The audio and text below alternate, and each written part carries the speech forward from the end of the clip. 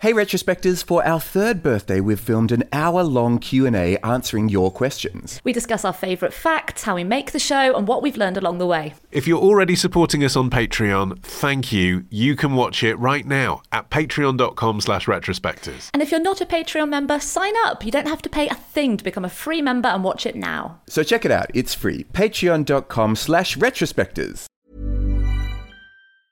In the market for investment-worthy bags, watches, and fine jewelry, Rebag is the answer. Rebag is a luxury resale platform where each piece is carefully inspected by experts to ensure quality and authenticity. Use Rebag to buy and sell finds from the world's top brands, including Louis Vuitton, Chanel, and Cartier. Head to Rebag.com to get 5% off your first purchase with code REBAGNEW. Shop today at Rebag.com. That's REBAG.com. And use promo code REBAGNEW for 5% off your first purchase. It's October 13th, 1881, and another remarkable event is about to be uncovered by Ariel, Rebecca, and Ali, the Retrospectors. Talich Theatr Safai, Havrit Halhel Beshlosh Osebe October Elef Shimon Mino Shmene Vechat, Kasha Ali Eza bin Yehado Adav, Havaravi Skimu Adabel, Avaraki Avrit Bas Hikoten. Yes, it was today in history in 1881, as I just said, when the process of the Hebrew language revival began, as Eliza Ben Yehuda and friends agreed to exclusively speak Hebrew in their conversations. Yeah, and this conversation took place at a Parisian cafe, and I must say it must have been quite an irritating conversation, both to take part in and to witness, because this was the start of the revival of modern Hebrew, a language that had been dead in spoken form at least for thousands of years. But at this stage, this language had missed out on the development of a lot of important modern words, including things like bicycle, towel, and crucially for being in a cafe, the word coffee.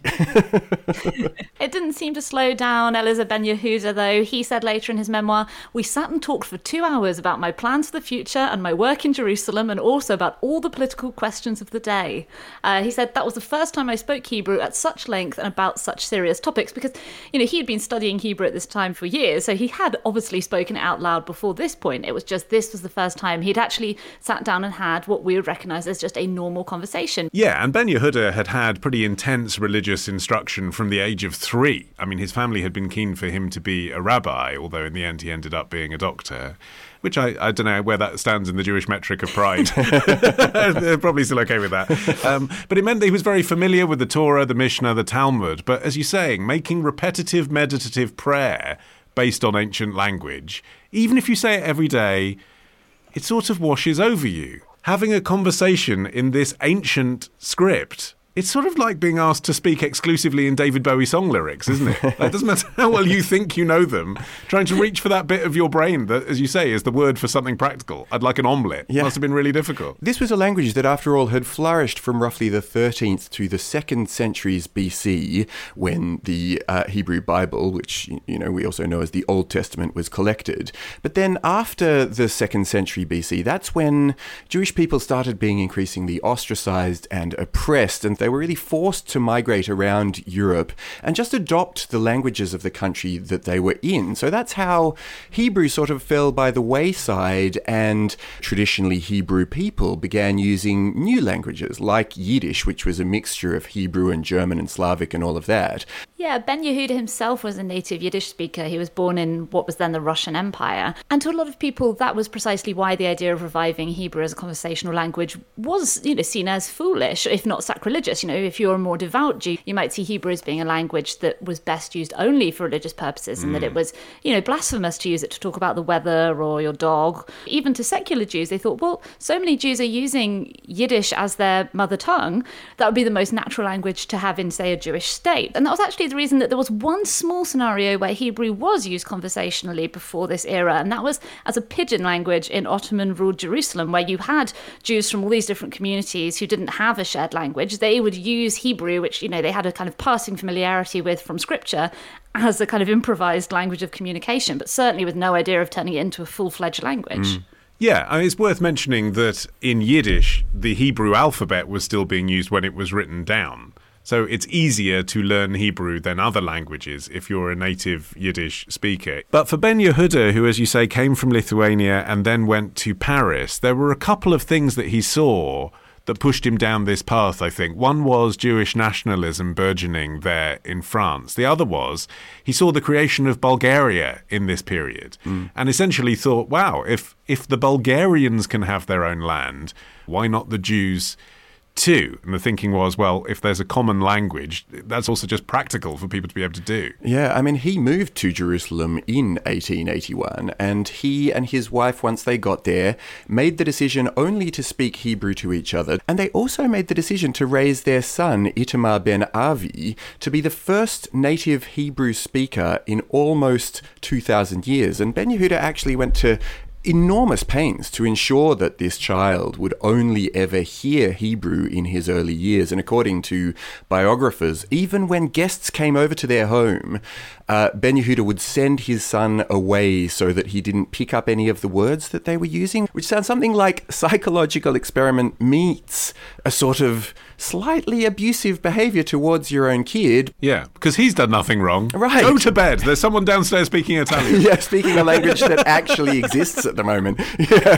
Yeah, it was an incredibly lonely childhood. His 3 younger siblings died in a diphtheria outbreak. Not only was he kept apart from other children, but even the people who could actually speak Hebrew fluently, the devout Jews, they kept away from the family. They saw them as crackpots who were, teetering on the verge of blasphemy. Although, interestingly, he did seem to turn out not too resentful, considering that this sounds like the worst childhood ever.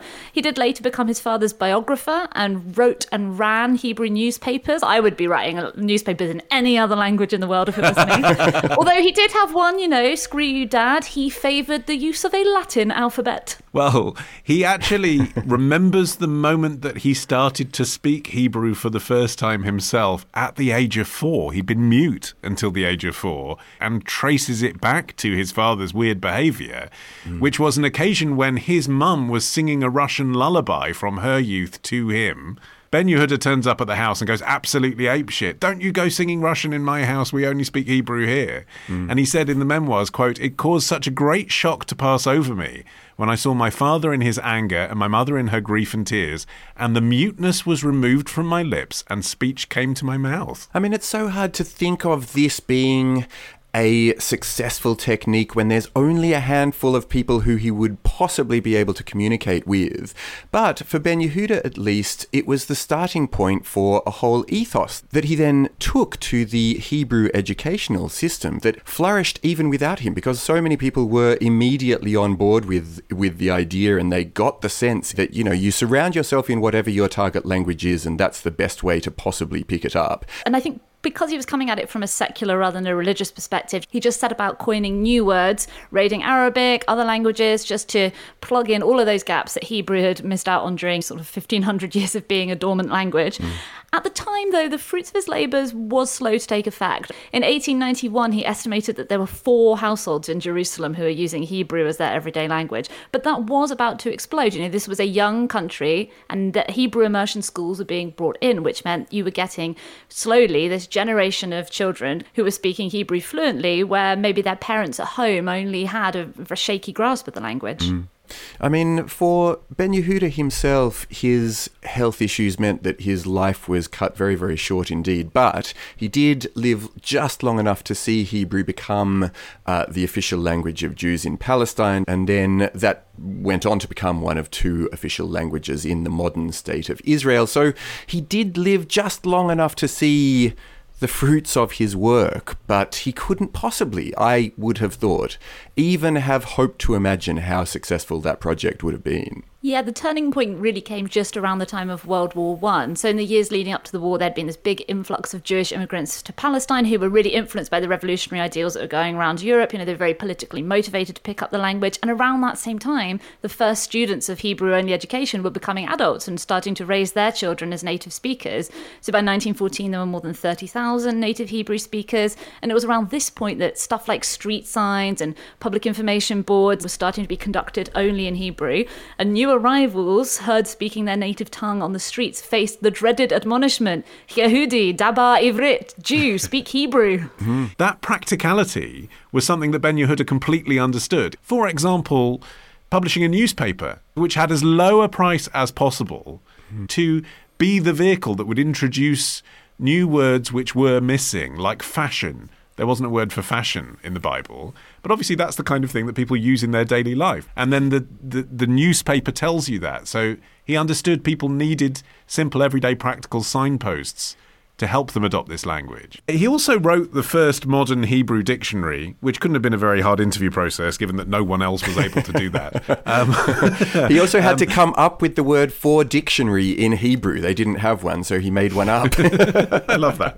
It's like, okay, page 1, what's the first word that we need a new word for? Oh, yes, the thing itself you're reading How now. would you sell any copies? People wouldn't know what they were looking at.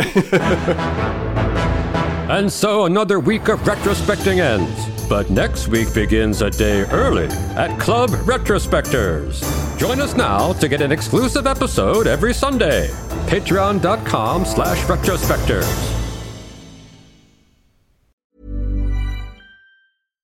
When you make decisions for your company, you look for the no-brainers. And if you have a lot of mailing to do, Stamps.com is the ultimate no-brainer. It streamlines your processes to make your business more efficient, which makes you less busy.